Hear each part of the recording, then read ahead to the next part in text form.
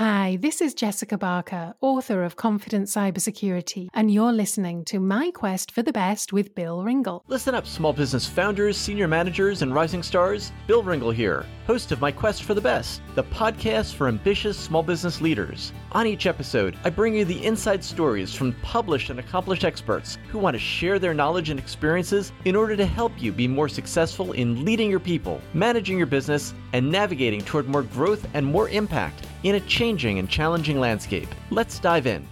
Joining me today is Jessica Barker. Jessica's an advocate for workplace cybersecurity and has been named one of the top 20 most influential women in cybersecurity in the UK, and in 2017 was awarded one of the UK Tech Women 50. She's co-founder and co-CEO of Sygenta. She's a popular keynote speaker internationally, as well as a frequent contributor to print and broadcast media. Jessica lives in Gloucestershire, UK, and is here to talk about her book, Confident Cybersecurity: How to Get Started in Cybersecurity and Future-Proof Your Career. Welcome, Jessica. Welcome, Jessica. Hi, it's great to be here. Thanks so much for the invitation. It's a pleasure to have you. Now, Jess, when you were growing up, who's someone who influenced or inspired you? So I would have to say my family, my parents, who were both social workers, really influenced me to understand that people can have challenging lives, that understanding everybody can have struggles that we don't necessarily see is really important, and the importance of compassion. And then my brother influenced me with his interest in technology. He actually introduced me to the internet, and he got me a bit more interested in technology than I might have been without that. Do you remember when he introduced you to technology? Was it showing you the website? Was it helping you with a hobby of yours or something? Yeah, I remember very specifically. He managed to convince my parents to get the internet before we had it in school, before I think pretty much anyone in my hometown had the internet. Me and my parents had no idea what it was. And it really irritated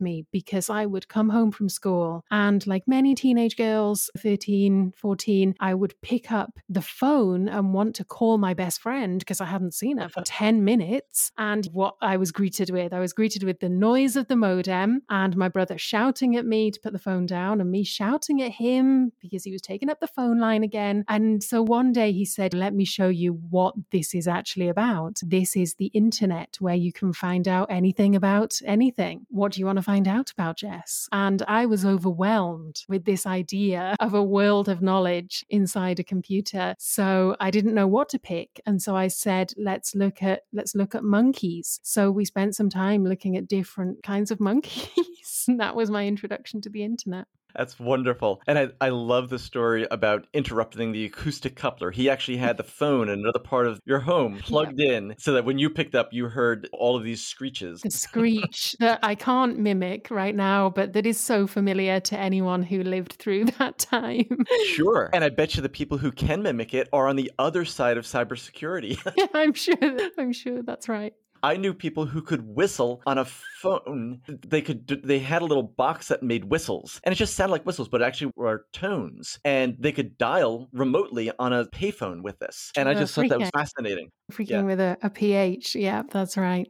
So fast forward ahead, and with this interest and this curiosity that your brother, what was his name? His name's Dan. Dan. So what Dan showed you in terms of the internet really opened your eyes. And can you recall an experience where you were able to introduce someone else to the internet or some aspect of the internet, maybe cybersecurity, that you had the experience of introducing them and seeing them have that sense of wonder and amazement that this existed online? Maybe it was early in your career, maybe it was recently. Do you remember an experience like that? Great question, because it's actually those experiences that really drive me in cybersecurity. So for me, it's not the same. He introduced me, opened my eyes to the internet and what it was capable of to some degree. He tried to help me see that. What I do is help people see that they actually can engage with security online. So a core part of my job is helping people feel empowered, helping people feel confident with cybersecurity. And so I see that so often where people maybe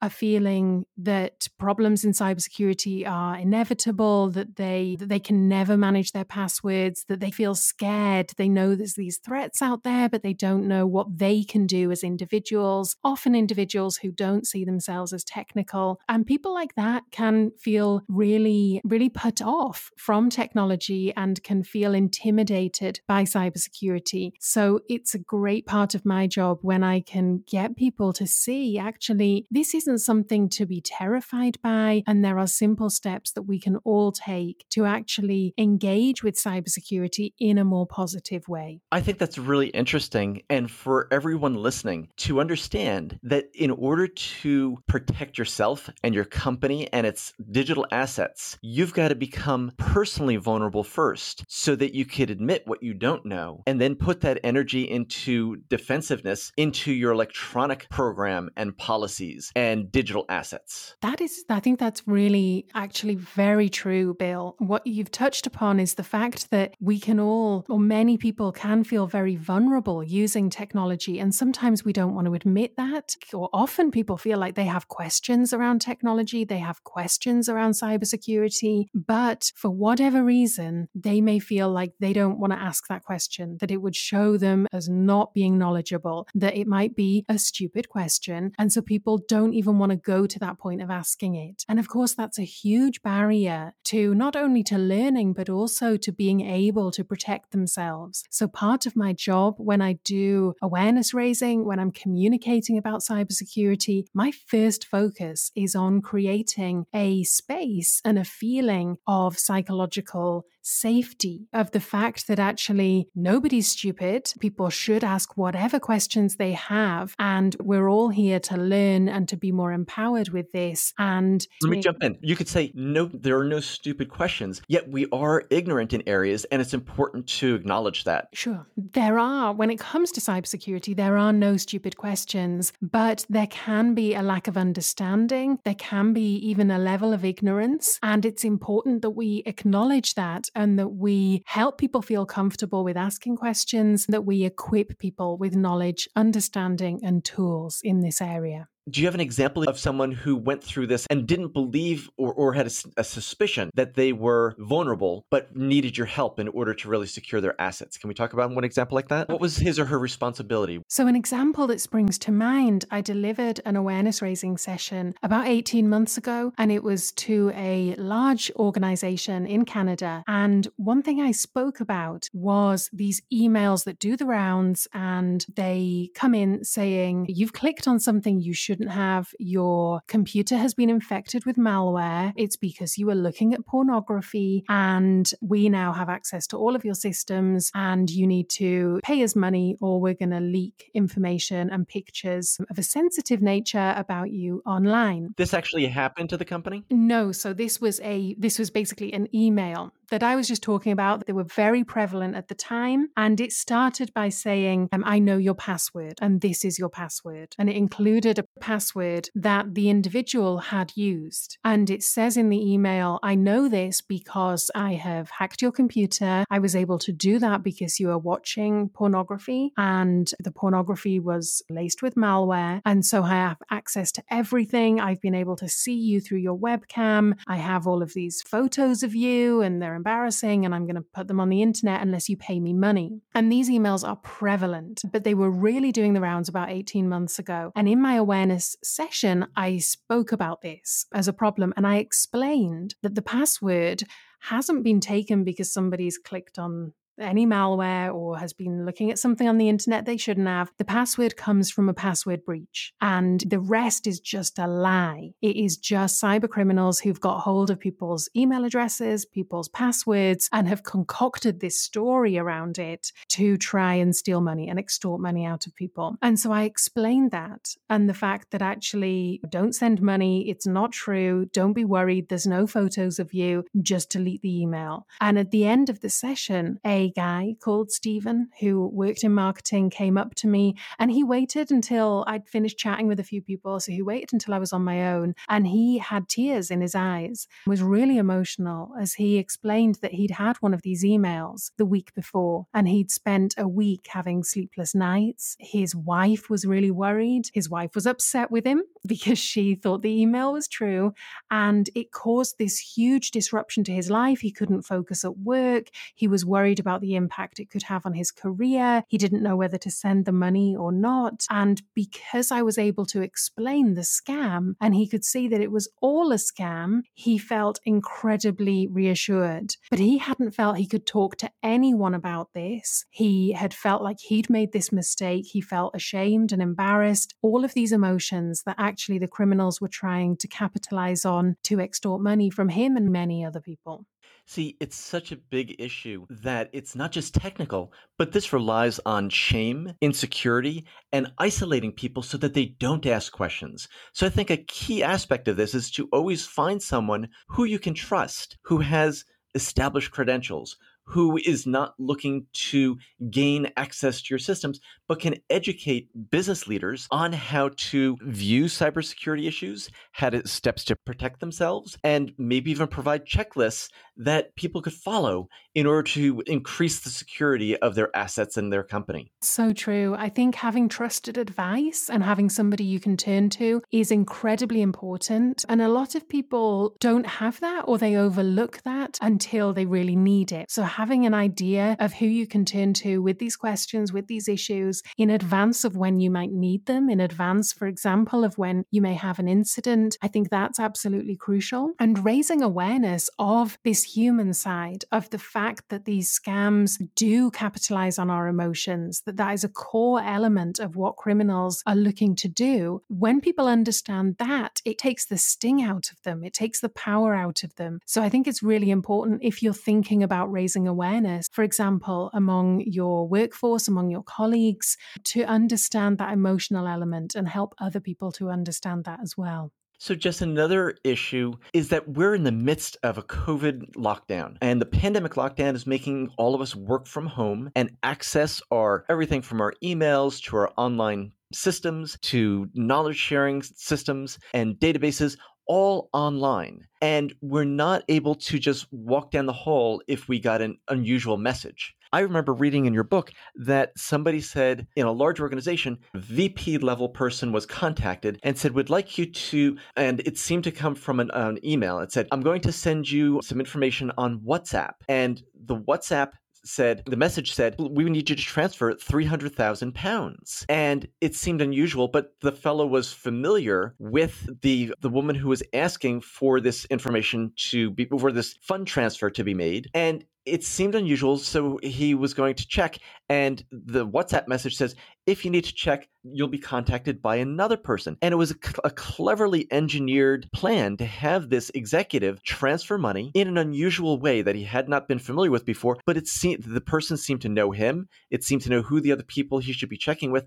They just took him outside the existing systems. And why don't you explain the important detail that thwarted this transaction from occurring that only happened by accident? Do you recall the incident I'm talking about? Sure, I do. And what was crucial in this was actually a conversation then between that individual and another colleague. I think it was their boss, who happened to turn up at their desk at just the right time and was able to find out about this WhatsApp conversation and then could look at it. And because it was a more senior person who had supposedly sent this WhatsApp, the boss actually knew their phone number and had it and could check and say, no, that isn't their WhatsApp. That's not them. Yes, it's the right photograph, the photograph that they also have online, but you're not speaking to the right person over WhatsApp. And then they could go away and check that, double check it, and find out that it was all a very cleverly constructed scam that involved a lot of information that you would have thought only people internal to the organization could know. So it was a really targeted scam, but it highlights the fact, as you say,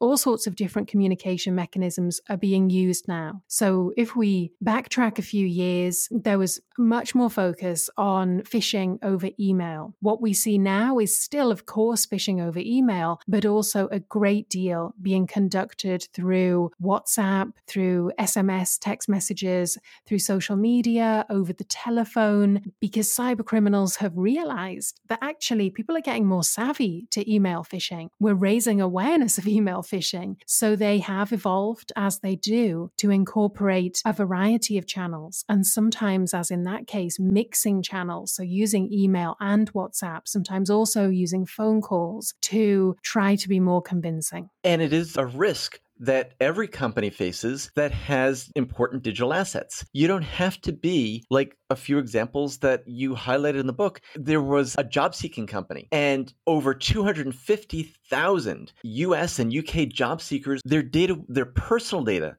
was publicly exposed. GoDaddy, one of the largest domain registrars in the world, failed to secure its Amazon Cloud configuration information, and over 24,000 site details were exposed. And that gave hackers information that they could use to exploit all sorts of vulnerabilities throughout their customer base. And even the World Wide Wrestling Federation lost 3 million personal data for 3 million fans when it botched its S3 settings. It happens to those who are charged with this, and it happens in unusual ways. And even people who think we don't have credit card information, so we're not being targeted. Every single site is targeted. Even tiny sites compared to the World Wide Wrestling Federation or GoDaddy, small business leaders, if you have a website, it's being targeted. Just talk to whoever looks at the logs, who are people who are trying to penetrate it and send information and guess passwords.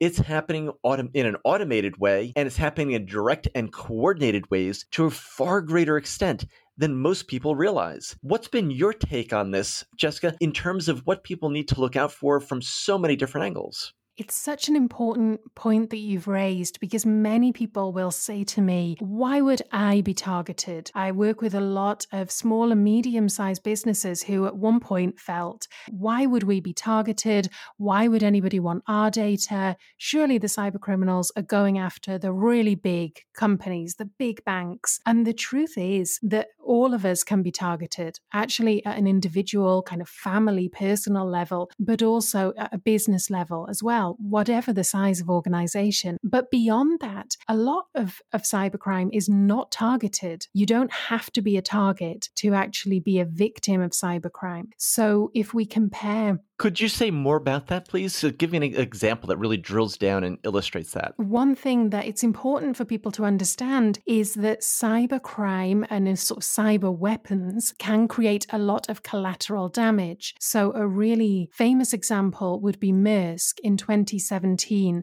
So the shipping giant responsible for about 1/5 of the world's shipping. And they were caught up allegedly in cyber war, an act of cyber warfare from Russia attacking the Ukraine. And I cover this in a couple of different points in Confident Cybersecurity, but essentially what it shows is that because Maersk were using some software that allegedly Russia hacked and interfered with, because Maersk were using it, they also suffered the consequences of this attack. And that case also highlights that this isn't about data being stolen. It isn't just about that.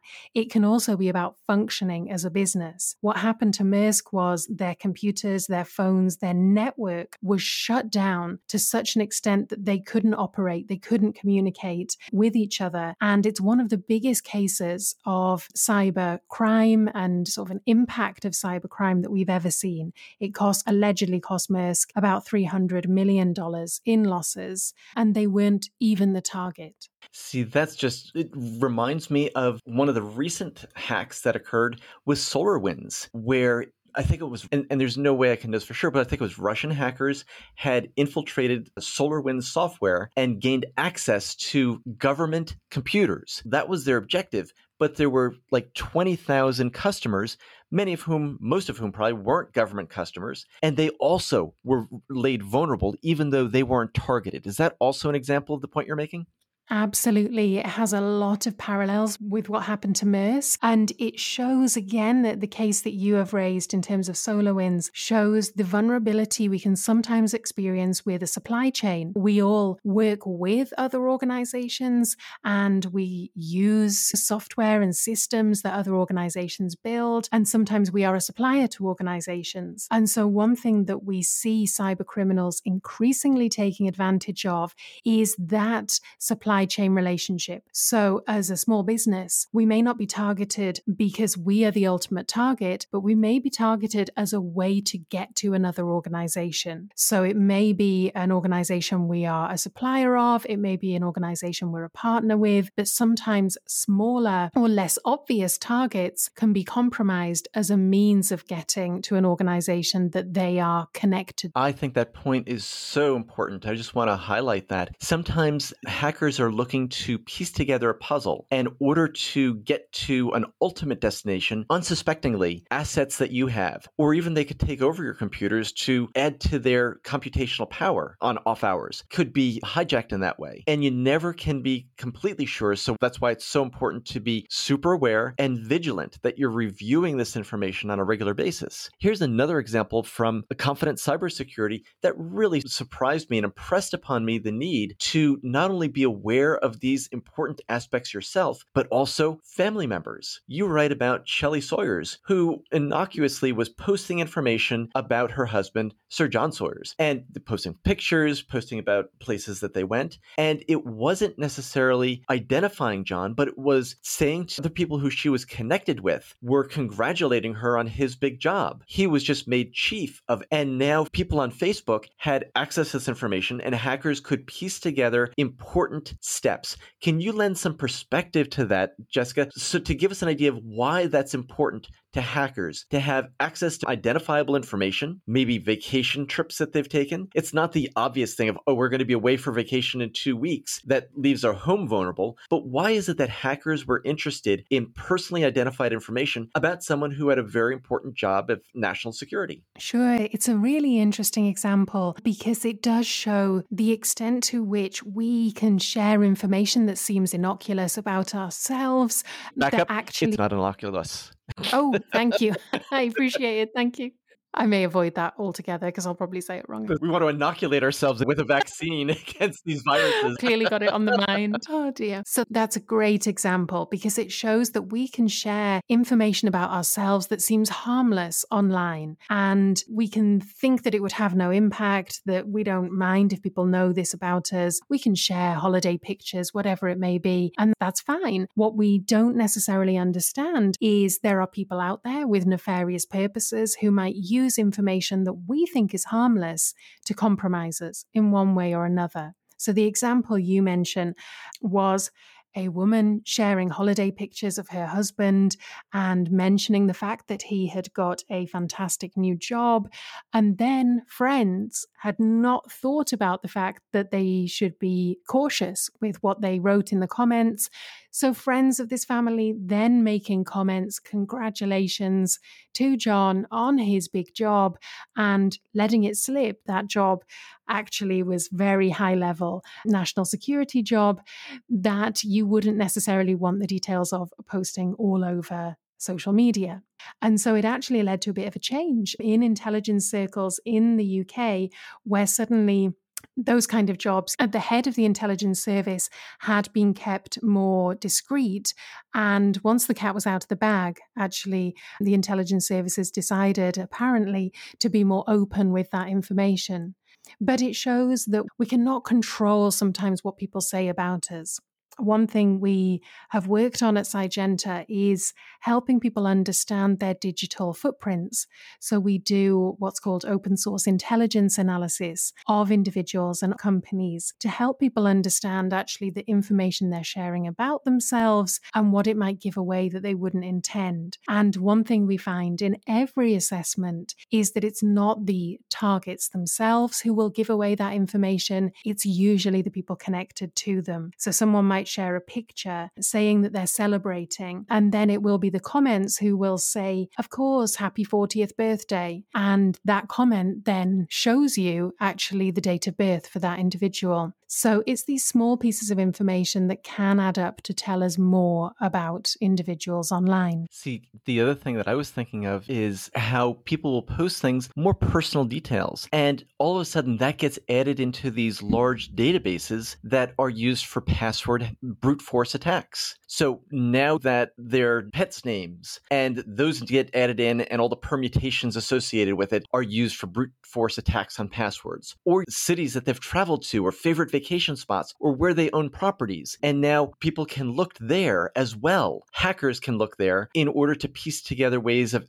getting assets and access to information that they shouldn't. Maybe their job site is super secure, but maybe their vacation home is super insecure. And if when they're going to be there, they might penetrate the network and get access to things that they normally wouldn't. Isn't that the case? It's piecing together unsuspecting parts of the puzzle. Absolutely. And that kind of information, as you say, can give away passwords. It can often be included in security questions and answers, your favorite city or the street you grew up on or the name of your first pet, these things that we use to help authenticate us in getting access to accounts. And what I see very heavily is that kind of information being used in spear phishing attacks. So if someone is trying to compromise me and I have shared my favorite band, I've shared where I love to go for coffee, I've shared all this kind of information about myself, then actually creating a targeted phishing email to me that might say win free tickets or here's a voucher for your favorite coffee shop or whatever it may be, something that is a bit more juicy, is a bit more likely to work as a piece of bait. So when I'm explaining that to people, I'm not trying to say, don't ever say anything about yourself online, because social media can have great benefits for us. But be aware that often when we share that information, it isn't just available to the friends and family that we might want it to be. It can be more widely available, and people can and do use it in ways that we wouldn't necessarily expect. I'm glad you brought home the point that we can't avoid sharing all personal details. That's unrealistic. I think what you're saying is that the other side of it is even more important, that in an age when we are sharing personal details and they're available to such a wider audience than we may imagine, it's incumbent upon us to be even more well-educated and vigilant about how we set up our security with our business or our other confidential assets. Absolutely. And it's that awareness for me is about people understanding how cybercriminals operate and the fact that they do this initial reconnaissance to understand organizations, to understand who works there, what those people, what systems and software they're using, which organizations they're partnering with, they're working with, and to put together this map of information that they get from different sites. It can be pretty easy and used in different ways to try to gain that first access to an organization. And if we help people to understand how cybercriminals operate and the fact that they do this, then we just raise that level. Jessica, are you ready for the My Quest for the Best lightning round? I sure am. Excellent. At the beginning of the interview, we talked about who's someone who influenced or inspired you, and we talked about Dan, your brother. When you were a teenager, what's a song you loved? A song that really resonated with me as a teenager was Half the World Away by Oasis. I was a really big Oasis fan, and it's a beautiful song sung by Noel, and it's about wanting to escape your surroundings, wanting to escape your hometown. I loved my hometown. It wasn't so much about escaping my hometown, but I wasn't very confident, and this song gave me a sense that I could be more, that nothing was forever and that things change and move on. It's like when you leave your hometown, you can be a new person who you choose to be rather than be defined by the people who knew you growing up. Sure, and that you can evolve, that everything evolves. And that's a sense that I got from that song. Your mission is to help educate businesses and leaders in other nonprofit organizations to be more wary about cyber security and to help us benefit from that knowledge in practice. What do you do each and every week these days in order to get your word out about that mission? So I get my word out, I would say mainly through social media, particularly Twitter. I find Twitter can be a really great way of communicating with people. And is there a tool or system you use to help you stay on track and productive with the different projects that you're managing and presentations that you're giving? Yeah, I use so many different tools, to be honest, and I would be lost without them. But for me, the thing that I come back to every day and always have is a paper planner, a book that helps me plan day by day, week by week. What are my absolute priorities? What do I need to do every day? And what do I need to make sure I make time for, not just at a work level, but also at a home and a personal level as well? What would you say is the best £100 purchase you've made in the last 6 months? I think this would be, it certainly wasn't £100, but one of the best investments that I've made for my personal health is a water bottle that keeps the water chilled. And it sticks with me every day and night. I don't go anywhere without it. And it's made me realize that, and before I had that, I basically didn't drink water. And I think I've spent much of my life dehydrated. So that's one of the best investments that I've made recently. Jessica, what is your definition of personal success? How do you know you're being successful? This actually harks back to something we spoke about earlier. The definition of personal success is when I can have a positive impact on somebody else, whether that is somebody as an individual, whether that is their personal and family life, whether that is as a small business owner or somebody in their job. When I can help somebody feel more confident with cybersecurity and go away and practice more secure behaviors, that's my definition of success, and that's what drives me in what I do. In our lives today, we're always being urged to know more and do more and adopt new practices and learn new software. And one of the things that I really like to ask people to reflect on is, if you think back over the last year, what's the most important habit, routine, or belief that you've stopped that's given you the most pleasure or personal satisfaction? So something I have really cut down on, and I'm contradicting myself because I said one of the best places to get my message out I have found is social media, but something I have cut down on is my use of social media. So I try to use it much more consciously, and I try to be on my phone less. I try to have specific time when I go into social media and I engage and I'm fully engaged. And when I'm not, I'm trying to avoid the doom scrolling, basically, that I think has been very easy to do with everything that's been happening in the last year or so. I've stepped away from that, and I've found it's given me a bit more peace of mind, a bit more time to be present and to do other things like be in the garden, do some more crafting, do some more meditation, stuff that's probably a little bit more productive and better for my mental health. I completely get that. I really do. It's not necessarily reading everything, but it's maybe posting things that are important. It's maybe sending rather than just reading everything to keep track. Yeah, exactly. And not just reading something or scrolling through for the sake of it, where you may be not even aware of what you're looking at anymore. It's just flying by you on a screen. It's easy to fall into that trap. And I'm pleased that I've stepped away from that as a habit. So I want to step back and look at another issue that you mentioned in your book, Confident Cybersecurity. And I think it's very illustrative for people to think, not just in terms of the narrow assets of maybe credit card numbers or bank account information or things that might be embarrassing to people, but there are digital assets that are transferred these days that are really big business.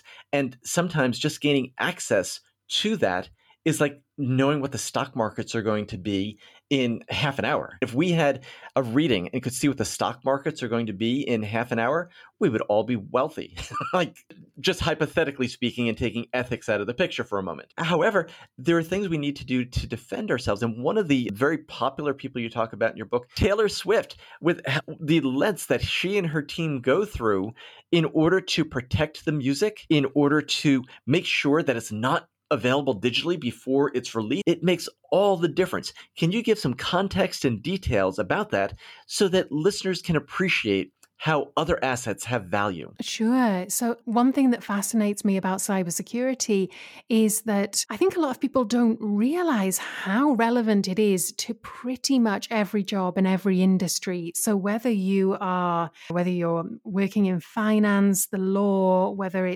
you're an internet influencer or you're working in the music industry, fashion design, football, or soccer, no matter what you do or what your business is, I can bet that information and assets will be really crucial to continuing with that business and growing and succeeding. And so protecting that information and those assets and making sure that you can still continue and function is a fundamental part of that. And that is what cybersecurity is.